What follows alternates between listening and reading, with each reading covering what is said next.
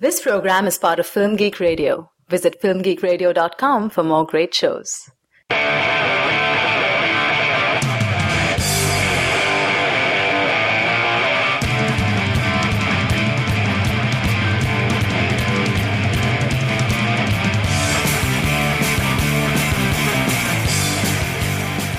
Hey movie addicts, welcome to Cinema Fix, your stop for the purest, highest quality movie reviews on the block. I'm Andrew Johnson, and I'm joined today by my fellow dealer, Monica Castillo. Hello, Andrew. Hey Monica, killed any terrorists lately? Yes, I am so ready to die hard. Oh, wow. Boom. That was a good one. I liked it. This is part 2 of episode number 37 of Cinema Fix, focused on the movie A Good Day to Die Hard. So if you're looking for part 1, you're listening to the wrong file. Go away. We don't want you here. If this is your first time listening to Cinema Fix, you should be aware that this is the show on Film Geek Radio devoted to discussion of mainstream blockbuster films, and each week we release an episode in 2 parts. The first part is a general, spoiler-free discussion, and the second part, which you're listening to right now, is the more in-depth analysis of the film, complete with spoilers, and it's designed to be listened to after you've seen the movie.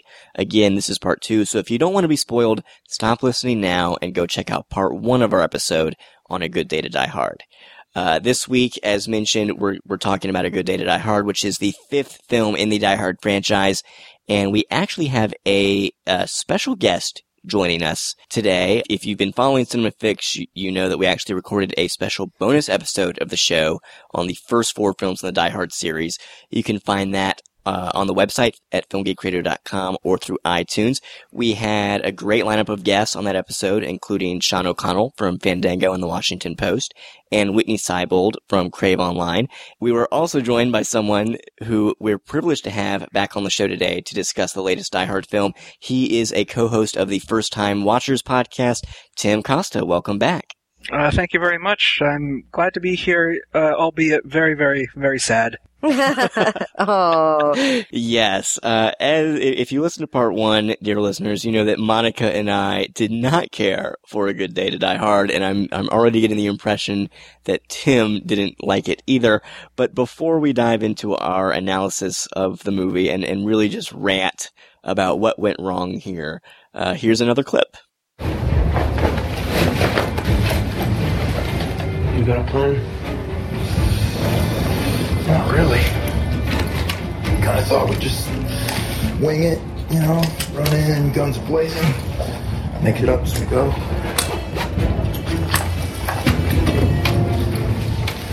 What is this, a pirate gun? It's old school, man. Like you, right? All right, let's go kill some scumbags. Tim, before we really dive into things, I just want to ask you to give your general thoughts. What did you think of A Good Day to Die Hard?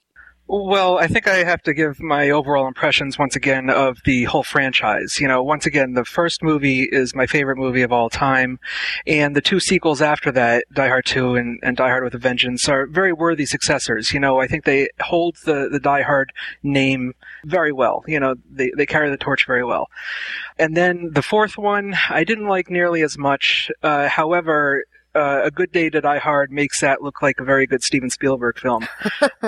A Good Day to Die Hard, man. There's so much wrong with this film, and it starts off right from the opening credits. The opening credit sequence is just terrible. It is just horribly edited, and you can't even concentrate on the action and the credits at the same time. Overall, it's just an awful movie. Awful. Yeah, it starts off on the wrong foot and keeps running on that wrong foot. Yeah, let's just start right there from the pre-credit sequence. I have to tell you, I zoned out for probably 10 seconds during this You scene, lost everything. and I had no idea what was happening. Yeah, me neither. I was like, wait, there's this guy named Komarov who's in prison, and then there's this other guy that he has sort of a rivalry with, and there's something about his files. One of them has a file that's really important. And then Jai Courtney shows up, who I know from the trailers is John McClane's son, and he's apparently working for one of them, and he walks to a nightclub and shoots a guy. Yeah, what was the point of that? I didn't even understand why he was acting as an assassin, because isn't he some sort of covert operative in the CIA, but he's acting as an assassin at that point? It's to get to Kamarov. It's to get seated right next to him in court. Because that's what he promises to testify against him. Right, but was he working for Kamarov and that was his undercover job?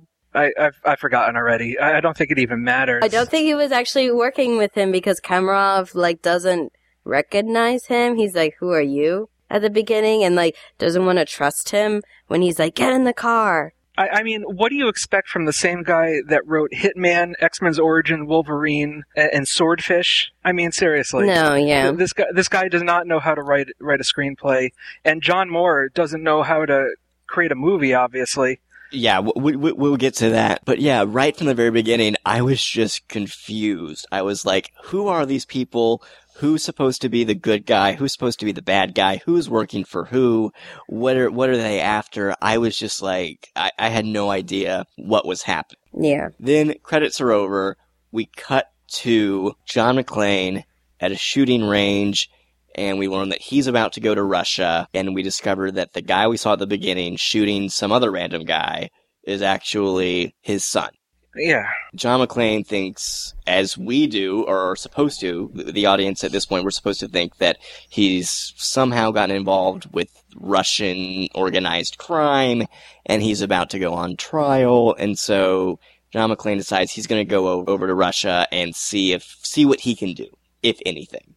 And that's why he goes over there. But he's supposed to be on vacation. But he's supposed to be on vacation, as he keeps reminding us through the entire movie. That is the one-liner they wrote for Bruce Willis in this movie. That's the only quip he has. I watched Die Hard 3 right after Die Hard 5 because I wanted to show my boyfriend what an actual Die Hard movie was, and I hadn't seen 3 yet. So I watched it, and he keeps saying during the movie, I'm not even supposed to be here it's my day off. He's been on suspension or something. He's complaining about a hangover. So he's like, I have this killer hangover. But the only thing that it kept reminding me of during Die Hard 5 movie was the Clerks thing, where Dante keeps complaining, but I'm not even supposed to be here today.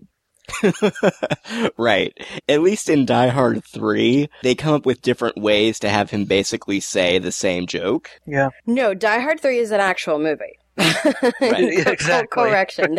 There is plot, there is motivation, there's a feeling of intensity there. I felt no suspense. There was no sense of danger in here. We just know he's gonna blast out of here. They just turn him into even more of a superhero than they did in the fourth one. Yeah. And there's never any sense of danger. There's never any sense of him being really threatened. You always know that this is just going to end, and it's, you're wishing this movie's going to end. But right. You're right. There's no flow from one scene to another. There's no...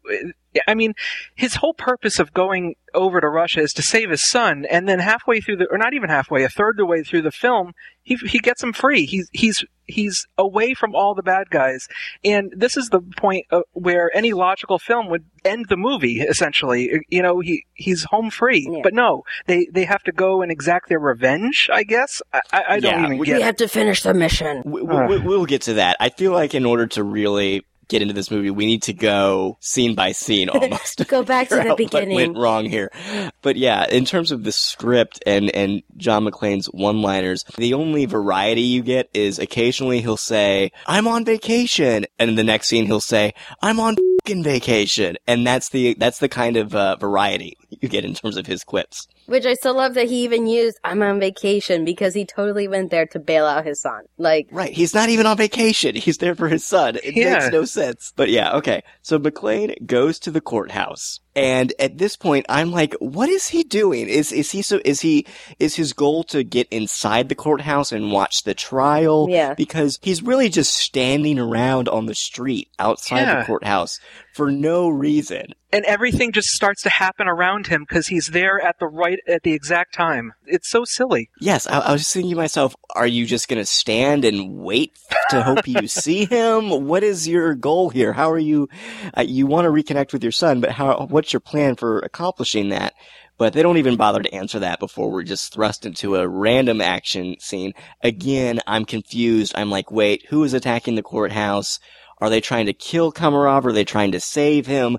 What is happening? I have no idea. And this leads finally to the reunion of father and son, okay? They finally see each other. Jack McClane is trying to escape with Kamarov in a truck, and here comes Bruce Willis to just stand in the way and block their escape. And it's like, why is this here? Yeah. Like, why doesn't Bruce Willis just hop in the truck with them and say, let's get out of here. There are men with guns. Yeah. We could talk later. We could talk in the car. No, he really just needs to drop the line, like, Dad, I hate you. Yeah, Yes. and they never address why there's such a division between John and Jack. You know, that they never explain whatever separated their relationship. You know, I just never got that from anybody. Apparently he wasn't there enough. What he kind of alludes to when talking to Kamarov when he gets left alone. It's like, I thought my job was the only thing important, and then, you know, missed out on my kids. I don't need everything explained to me in every movie, you know, but at least something in the script to tell me, give me a little bit more, to make me feel for this guy a little bit more, because Jack is a douche. He's a douche throughout this whole film, you know? Jack and John. Both of them. Yeah. I don't feel sorry. I don't want him. I wouldn't be close to him as a father. Yeah. Right. I mean, to be fair, over the entire series, McClane has been estranged from his various family members. So I think we're just supposed to assume that this is who he is. He's obsessed with his job. He's never home. Clearly his marriage didn't work out. So I can buy that he's estranged from his son. I don't need a concrete reason. I just wish the relationship made a lick of sense. Yeah, but you think the family would be a little bit more grateful for saving them 4 times, you know? Right. Also, at some point, you think the son would have mentioned to his father, oh, by the way, Dad, I got hired by the CIA. Yeah, and why doesn't John know that his son is a CIA agent or working for the government?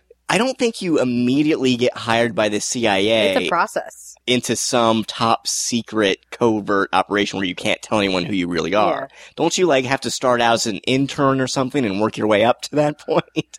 You know, I want to go back to that opening scene where, one of the opening scenes where John is being told by his partner or whatever where his son is. Mm-hmm. That whole scene is so poorly written. It's like a high school production of dialogue and exposition.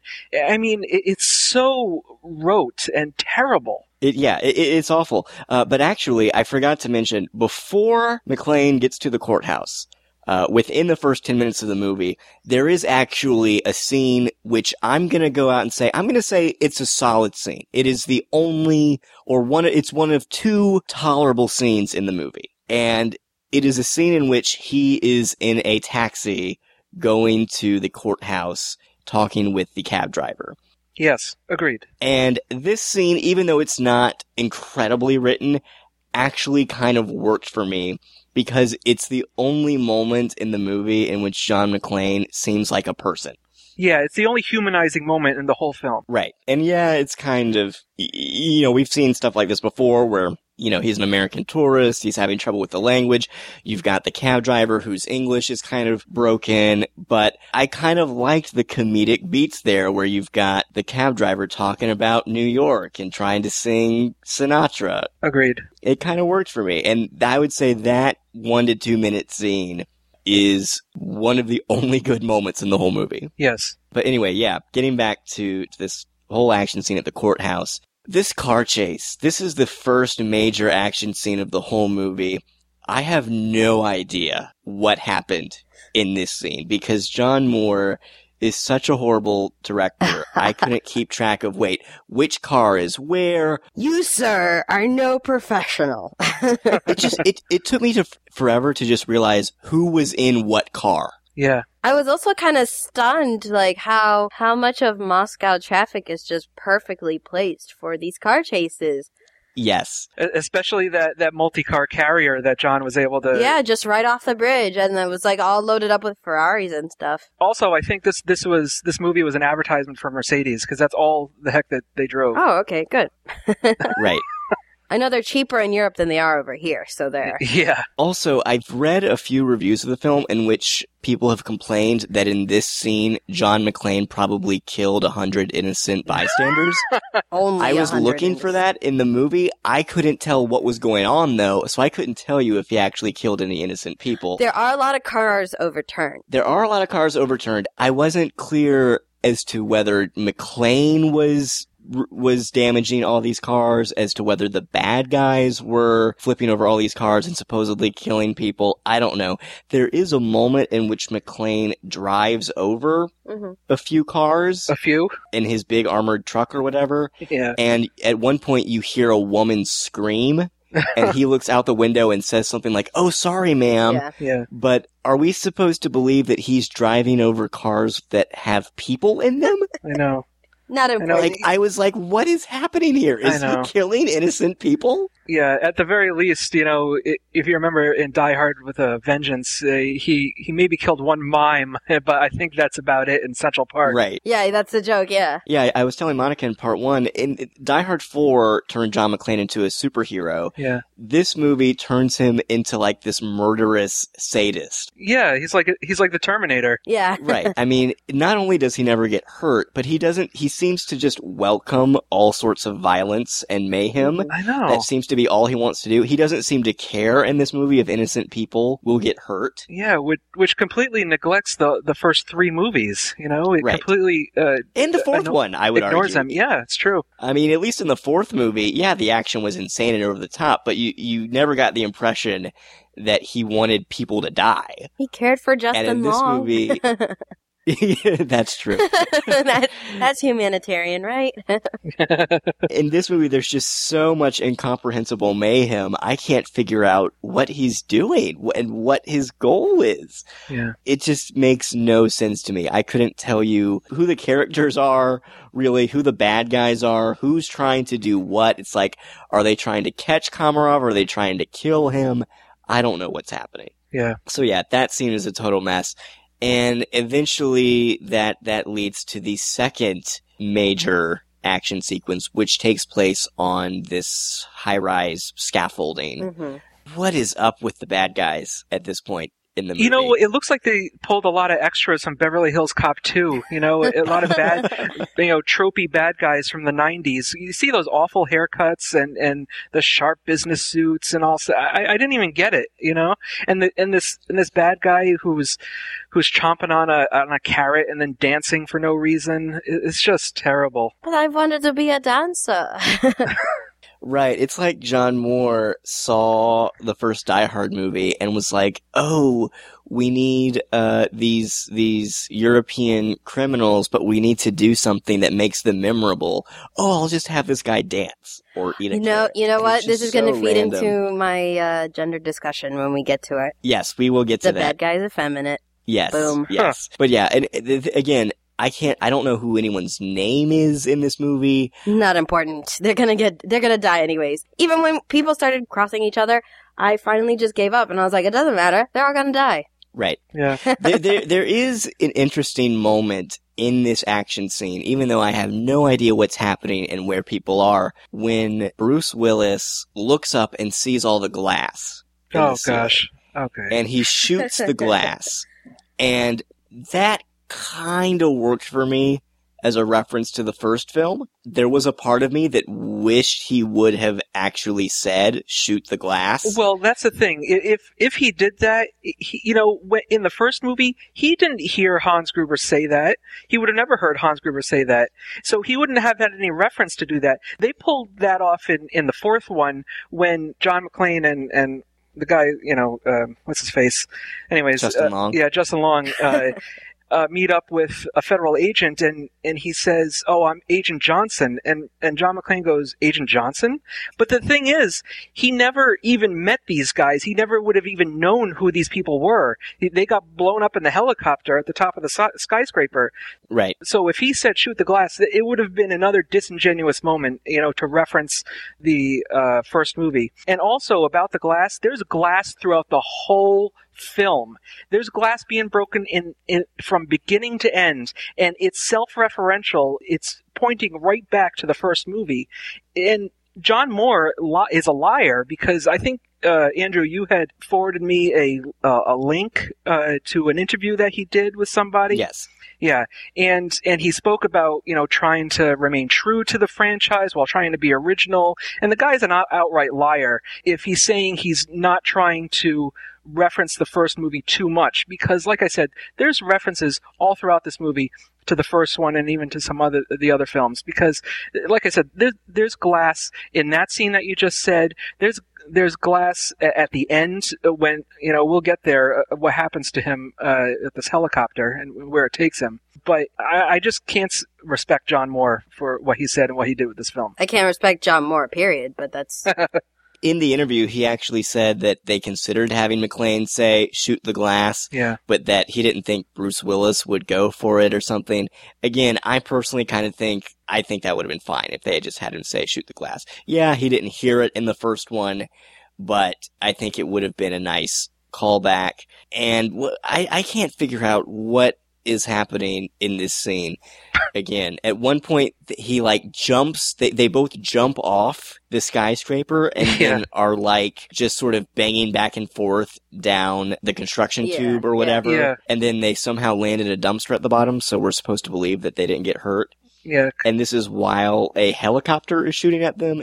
Jack does get that little, I guess metal rod or whatever stuck in his stomach, and he pulls it out. Right. And John McClane makes fun of him for, oh, are you gonna cry? Also, to give you an idea of how senseless this movie is, there's a helicopter. The bad guys go, they run, they escape in a helicopter. Yes. And they could theoretically just continue on their way and do whatever they need to do. But no, they insist on turning around to come back to try to kill these two guys. Did you notice that the helicopter was in viewpoint of the window from the hotel? So you had to look across what looked like a street, so it was like a connecting building. So that takes some time to get to. And they got there in 10 seconds, like it was just on the rooftop. But yeah, we have a perfect view of it from the hotel ballroom. Yeah. Yes. So they come back, and all I could think during this scene was, how are the Russian authorities not aware of what is happening? At this point, they've taken a helicopter and are just destroying this building, different pieces of property. Moscow is a war zone at this point, and yet at no point do the bad guys go, hey, maybe we should just fly away before the police come. Yeah, the authorities are non-existent. Yeah. Yeah, just nothing about this movie makes any sense at all. And also, this is around the time when we're introduced to Komarov's daughter. Yes. Who was Sunshine. Also present in the pre-credits scene. I still couldn't tell you what she was doing. No idea. Or what happened there, but apparently he has a daughter. She rode a motorcycle. Yeah, she rode a motorcycle and looked hot, and that was her whole purpose. There's a great shot that the director had where it's not even her head, it's literally just the bottom of her neck or the chin down, and she just unzips the leather bike suit. Right. And in the trailer, they actually showed you a wider shot. Yes. Yeah. And that's not even in the movie. So it's like they just filmed this and they were just like, we need to show this woman unzipping for the red-blooded her Americans jacket out for there. for the trailer to get people in the theater. Yeah. And then it's not even in the final movie. Everything about this movie just screams studio marketing rather than actually making a good product. Mm-hmm. Yes. And one of the interesting... Okay, that's not true. It's not interesting. But, okay. There was the potential for something interesting here, and that you've got this relationship between McClane and his son, and now we're introduced to Komarov and his daughter. Mm-hmm. And there was opportunity here, I feel like, for an interesting parallel. And to sort of look at these two different father-son or father-daughter dynamics. Mm-hmm. And the movie just totally passes that up. Again, I'm not sure, does his daughter even like him? She apparently loves him. There aren't any problems. But again, I'm not sure at this point, is she on their side? Is she going to betray them? I can't figure out what's going on here. I still can't. Yeah. I feel like if the movie was trying to be an interesting film about parents and their children, it just failed on all fronts, not only with the McClanes, but also with Komarov. And you have to blame that on Skip Woods, the writer. Obviously, he just doesn't know how to write a film. Or interesting characters. And it's ironic because this is the first Die Hard movie that was actually written as an original Die Hard movie. Oh, yeah. Like, the first Die Hard film was based on a book, and then all the sequels after that were based on articles or other scripts that were not originally intended to be Die Hard movies. Even the first movie was actually intended to be Commando 2, So, right. Yeah, it's just sad. It's just mind-boggling to me that the first script in the series to actually be intended as a Die Hard movie could be so far removed from what makes a Die Hard movie. Yeah. Moving on, basically, somehow they wind up at Chernobyl. Don't ask me how. That's a long-ass car ride. That's a 700-mile car ride to another country. Yes. Where they don't even need to pass border inspections or anything like that. Right. Nah. Nah. Oh, Why not? also, at this point, before they even get to Chernobyl, there's a moment when McClane and his son sit down and they realize, we actually don't need to do anything else. Yeah. Like, Exactly. we could leave. We could stop right now. That's the second point in the movie where they figure this out, Yes. Yeah. It's like, we could just go home, and McClane could be like, you know what, I came to get my son, I have him, let's go home. The end. Yeah. And yet at this point, his son is like, no, we have to. That's what we do. We're McClanes. You shoot the bad guys. And it's like, no, that's not what John McClane does. Yeah. John McClane does not exist solely to shoot foreign people. No, he exists to help save his family or innocent civilians. Mm-hmm. And Yes. at this point, he's already saved his family. He's already fulfilled the promise that he made to his daughter at the airport before he left. Yeah. He just goes on a revenge mission, and it's just awful. And it's like, what is he getting revenge for? Ugh. Just being shot at? I don't understand. Like, in the fourth movie, he gives this little monologue to Justin Long's character where he's like, I do what I do not because I'm brave, but just because someone has to do it. Mm-hmm. Yeah. Someone has to be that guy where if there's a situation, someone has to step up. But at this point in the movie, he doesn't know what the plot is. He doesn't know what the stakes are. Yeah. Yeah. He doesn't know Komarov is a bad guy. As far as he's concerned, he should be done. He should be. You're right. Yeah. But no, then they wouldn't have a third act. Which was bad anyways. Okay, so they wind up at Chernobyl. Because it's the only other place, I think, near Russia that Americans would easily recognize. Recognize or understand. Yeah. That's the Yes. only reason why I convinced, like, oh yeah, they drove all the way from Moscow to the Ukraine. Mm-hmm. Okay, keep going. Right. Yeah, but before they go in there, though, there is a scene which I think, compared to the rest of the movie, is actually a fairly well-written scene where McClane and his son kind of make amends. And they sort of have this little bonding moment where they're like, yes, we're gonna go do this, and it's gonna bring us together as father and son. Mm-hmm. Oh, you mean at the trunk of the car where they're Where gathering they're their stealing weapons? from, what is it, Chechnya terrorists? Yes, something That like was their one political, like, side mention. Whereas the other ones actually other diehards have some mentions of other political things, and obviously Die Hard with a Vengeance is dealing with the whole racial undertones of New York City. So, Right. that was the one moment where it's like, this is deep, guys. Talk about other stuff. I was watching that scene and I was thinking, you know what? Removed from everything else, this is not a terrible scene. I could see how in another movie, I would actually feel invested in this relationship, and this scene would actually, it's written well enough that it could resonate. Because they're using their words. Yes. They're Yes. using their words. Unfortunately, because there's been nothing compelling about their relationship before this, nothing about that arc really makes sense and works. This scene doesn't work within the context of the movie. Yeah. Yeah. I was sitting there and I was thinking, this isn't a terrible scene, but no, it's not working because of what came before it. I have to disagree with you. I think that is a terrible scene because it reminded me of that scene I referenced earlier in the movie where his partner is telling him where his son is, and it's just static, Yeah. and It's dry. it's very dry. There's nothing emotionally compelling about it. Yeah, I'm kind of more in agreement with you, Tim. But I think that's largely because of what came before it. and because there was no real build. I mean, yeah, context is a lot of the story, too.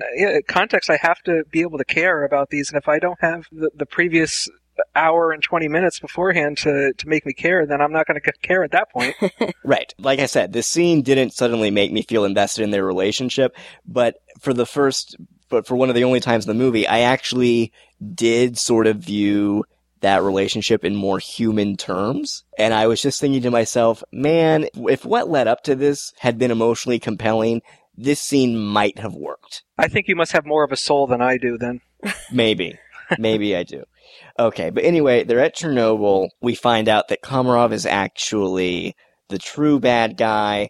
Of course. I couldn't tell you what the goal is here. Like, they're getting some weapons grade uranium from Chernobyl, yes, which is great because the characters sometimes walk around without suits at all because they like release something into the air or like they heated the air or something and that made the radiation go away. Well, here's the thing. Until now, we've been led to believe that there's this secret file that will reveal that the other guy actually, like, secretly caused Chernobyl or something. And then suddenly we realize that doesn't exist. There's no file. There is no file. And so I'm confused as to, like, wait, what was the other guy after? Did he just want to stop Komarov from getting this uranium? I don't... Yeah, the whole double cross, it doesn't even make any sense, because if they had the key at that point, why did they have to wait until they were inside that vault to kill him for the double cross?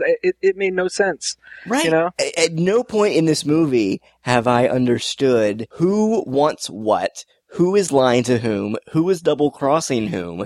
I have no idea how the characters relate to each other, so when there's this big reveal, I'm just like, okay. The Germans were so much more organized. Yes, seriously. But yeah, so Komarov turns out to be the real bad guy. There's something going on with uranium. What does he want with the uranium? At no point does he reveal what he wants. You know what? I can take this movie as kind of a side plot of The Expendables 2, where Jean-Claude Van Damme needed to get nuclear warheads, and Bruce Willis was in that movie too. So maybe this is actually Bruce Willis's character, Church, from Expendables 2, and he's teamed up with his son to help out somebody who's teamed up with Jean-Claude Van Damme. Yeah, maybe that's it, right? Hello? No? Yeah, I have no idea. Like, what does he even want the uranium for? Does he want to sell it? Does he want to make nuclear weapons with it? Ugh. Like, I don't know what he wants. I don't know why this is a threat. I don't know why we should care. Also, apparently they have these magical vacuums that will suck away all the radiation. That's what it was. That's why I was like, yeah. I was wondering, all of a sudden it's totally okay to just walk around in the most radioactive site in the world where they had to evacuate.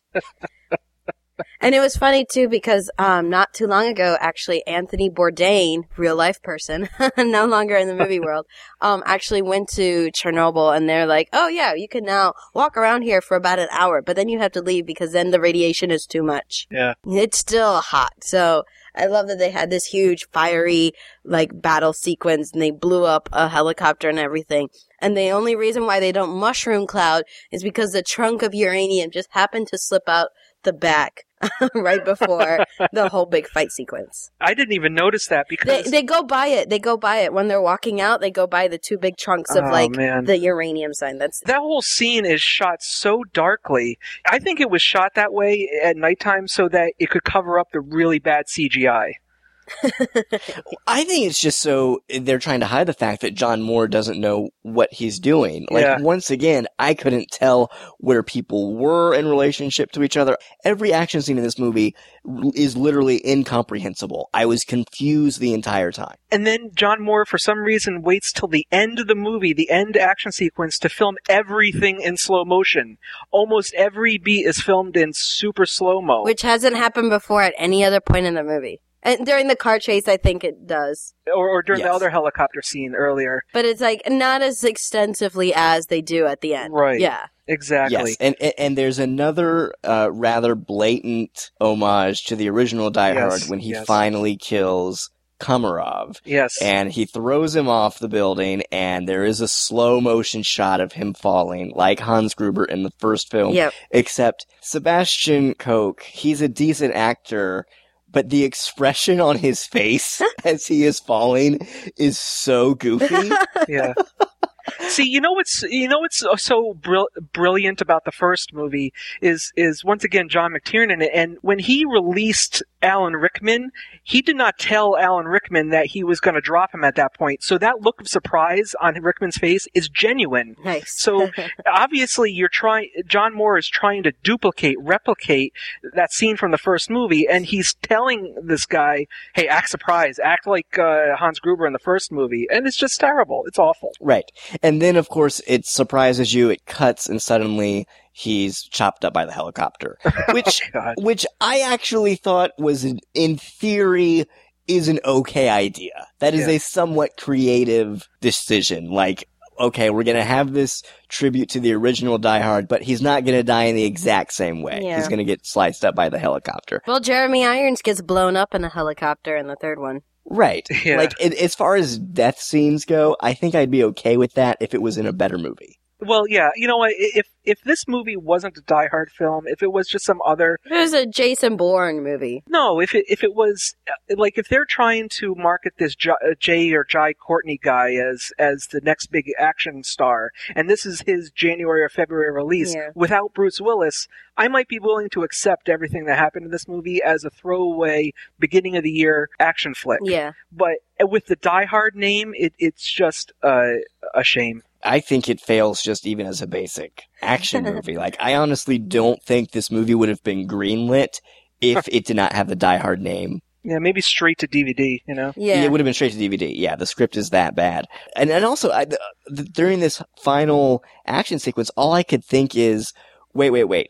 Jai Courtney is going after Komarov while Bruce Willis goes after the daughter. Like, normally it would be switched. Yeah. You know, like you'd have McClane versus Komarov and then the two children facing off against each other. And I was just thinking to myself, is this lazy screenwriting or is that more actually trying to do something new and interesting? Blame it on the lazy screenwriting by Skip Moore. Yeah, Keep going. probably. Just all the blame. Shouldn't McClane be the one throwing Komarov off the building? Or is this supposed to be like, oh, look, it's like father, like son? I don't know. But anyway, once Komarov dies, his daughter becomes so enraged that she just decides to drive the helicopter into the building. Yes. She becomes a kamikaze pilot. Because women have irrational emotions and do silly things. Did she not realize that they could just step out of the way? Like they do. Yes, like they do. I mean, nothing in this movie makes sense Yeah, and at all. that whole scene where, once again, McClane is hanging off the end of the helicopter and he gets thrown into the glass. Once again, another poor attempt at referencing the glass from the first movie and just making him even more of a superhero that they started to make him in the fourth movie. It's just a shame. I'm so sad. You guys have no idea how sad I am. Kind of. Because really, I went home straight from watching Die Hard 5 to watching Die Hard 3, and I was like, okay. Like, I'm making sure I wasn't crazy. Like, this is the kind of John McClane thing that I had bought into with the first Die Hard. Yeah. Tim, like as we discussed on our bonus episode, I actually like all four of the previous Die Hard films, including the fourth one. I actually prefer the fourth one to the second one. Well, I'll tell you, after viewing this film, I certainly appreciate the fourth one a lot more. Yes, I mean, say what you will about the fourth movie, at least Lynn Wiseman can make his action sequences make sense. A little bit more, make them comprehensible. Yeah. This movie just makes no sense on any level. Like I said, there's one tolerable scene in the whole movie. Yeah. Monica, I don't know what more needs to be said other than you wanted to talk about some stuff that John Moore brought up in that interview. Yeah, that awful interview that he gave that forever solidified me as a non-fan. He goes to say that he wants to create John McClane as a symbol of masculinity because as Americans, as a culture, we have been losing that. And when I read that, I was like, all right, you dinosaur, get out of the way. Yes. Well, that's the thing, too. He already was a symbol of masculinity. He doesn't need to be built up. No, now he's become a symbol of what's called hypermasculinity. That he's so unemotional, that he's so in the extreme, he's not even human anymore. Like, he and his son Right. don't have a relationship. There's no way for me to buy that as a, like, father-son relationship. And they even make that little quip like, oh yeah, we're not the hugging kind of family. Huh. You know, well then, and you know, it goes back to the whole, well, no wonder they don't have a relationship together. They never talked. And then so when they had that conversation in the car, I just don't buy it. He obviously contradicts himself, because at the end of the last scene of this movie is the whole family essentially embracing, and Yeah. and his daughter coming up and embracing the two of them. Yeah, but it's okay because she's a girl. Oh yeah. Let me, you know, okay that for them right there. You know, that end scene, you know, the only thing that would have saved that last closing scene for me was if they actually had a surprise cameo by Bonnie Bedelia. I would have been floored if they had even thought about that and brought her in Nah. to join in on that It's scene. clear that he doesn't care about the source material, and I think it's also clear that he just really has no talent. Also, it's possible that they offered a cameo to Bonnie Bedelia, but she read the script. That's good too. But yeah, I'm going to post a link to the interview in the show notes where Moore talks about masculinity or whatever and the decline of masculinity in America. So he goes to Russia to just Yes. throw his cultural insensitivity and brand of it's not even masculinity. It's what we call hyper masculinity, because it is Right. so in the extreme of just everything that we assign or ascribe to being a masculine trait. Right. I mean, according to John Moore, if you want to be a real man, you have to have no emotions. You have to go overseas and just kill whatever you like. You should love murder. Yes. Probably be a sadist. I'm surprised he doesn't have McClane eating a turkey leg and scratching his balls too. It's actually in the That's deleted in the deleted scenes. scenes. Yeah. We've been podcasting for too long. That would be better than most of the movie. I'd rather watch that, I think, than this movie. Well, see, like, that's the thing, too. What I think audiences also related to in the first couple movies with John McClane is that he is nervous. He is over his head. He's very human in his fear. And now we've just made him a robot. Yeah. He has no fear. He goes willingly into a foreign country where he doesn't speak the language and shoot it up. Right. And there are also moments in the other films where he does show a little bit of emotion. Yeah. I mean, I'm thinking about the scene in the first film where he's picking glass out of his feet Yeah. and talking to Al about how his marriage is ruined and he wishes, he could fix things. I feel like John Moore would look at that and say, oh, John McClane he's so effeminate in that scene. That's not a true man. It makes me wonder, doesn't Bruce Willis have any kind of pull in Hollywood? And if he does, obviously, I'm wondering if he even cares about this character anymore. I don't think he really does. Well, that's the interesting thing is that in the interview and in things I've read about Die Hard 4 as well, it's clear that Bruce Willis has to sign off on pretty much everything when Really? it comes to Die Hard and when it comes to John McClane.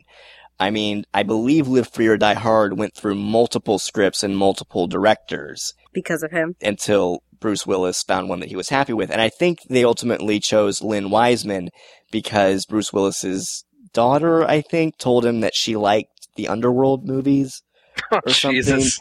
But so Bruce Willis does have a lot of sway, but there's a point in the interview when John Moore says, we got Bruce Willis to sign off on the concept, on the script, basically, but at no point was it really looked over for its veracity as a Die Hard movie. So yeah.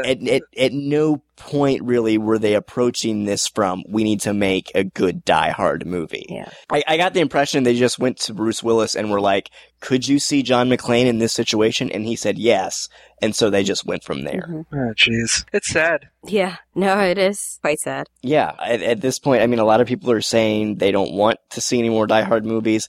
I would like to see a sixth one just because I don't want this to be the last one. And you know what would be a novel idea? Hey, why don't you put him back in a skyscraper or a contained location? That's what Right. made the first 3 Die Hard films, is that he was in a contained location, essentially helpless. He may have had a little bit of help from Al Powell or from Zeus from the third one. The containment is no longer there. Mm-hmm. How about Buried 2 with John McClane? Oh.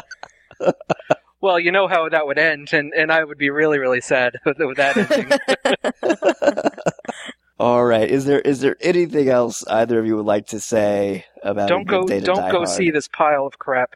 Don't. Pretend it doesn't exist. I think pile of crap is being generous. There's a lot of movies I would call a pile of crap that I'd rather go back and rewatch than this movie. Yeah. Actually, I just got a text message from a friend of mine while we were recording this. He says, I'm 20 minutes into A Good Day to Die Hard, and it's already the worst movie I've seen in a year. During the movie, text you. Yeah, you should text him back saying that it's a shame that he's even texting during the movie. I don't know. Yeah. It is this movie, though. I mean, he still has a chance to walk out and get a refund. But he does have a good point, because this is the worst movie I've seen since Abraham Lincoln Vampire Hunter. Oh, wow.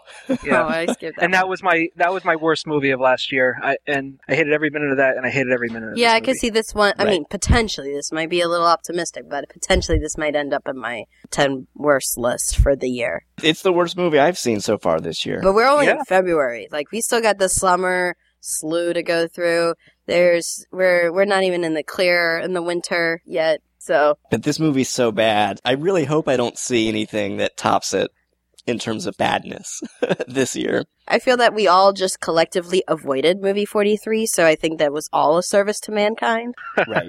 Okay, well, I think that'll wrap it up for part 2 of our quote-unquote discussion, aka really big rant about A Good Day to Die Hard here on Cinema Fix. Don't forget to tune in next week when we'll be discussing Dark Skies or Snitch, possibly. We might just do a special episode related to Beautiful Creatures. I don't know, we're figuring it out. You know you want to talk about southern witches and wizards. Oh, we are going to talk about Beautiful Creatures at some point. Can you guys go back and talk about the first Die Hard? I'd like to talk about that again. I'd be fine talking about the first one again. I think it says something when, of the 3 movies I've seen that came out over Valentine's Day weekend, the best one was Beautiful Creatures. I told you. Wow. All right. We'd love to get your feedback on the show. You can email us at cinemafix@filmgeekradio.com or comment on the website at filmgeekradio.com. You can also subscribe to the show through iTunes. So if you like this episode, please write us a review. That would really help us get the word out about the show. You can also donate to us through the website. We really appreciate your help. And don't forget to check out other great shows on Film Geek Radio, including our latest show all about the Ultimate Fighter, Cage Side. Tim, it's been great having you back on the show. Where can people find you and your work? Well, I co-host a podcast with Walter Vinci and Hermano da Silva. It's the First Time Watchers podcast. You can search us on iTunes, and you can follow us on Twitter at 1STTimeWatchers. Monica, where can people find you online? You can also find me online on Twitter at MCASTI That's MCASTI Movies. They can also find my work reposted on the Boston Online Film Critics Association website at bofca.com. You can find some of my writing at filmgeekradio.com. You can also follow me on Twitter at WriterAndrew. If you do follow me, be sure to send me a message and let me know you're a listener, and I will follow you back. All right, that'll wrap it up for this episode. I'm Andrew Johnson. I'm Monica Castillo. And have fun this week getting high on cinema.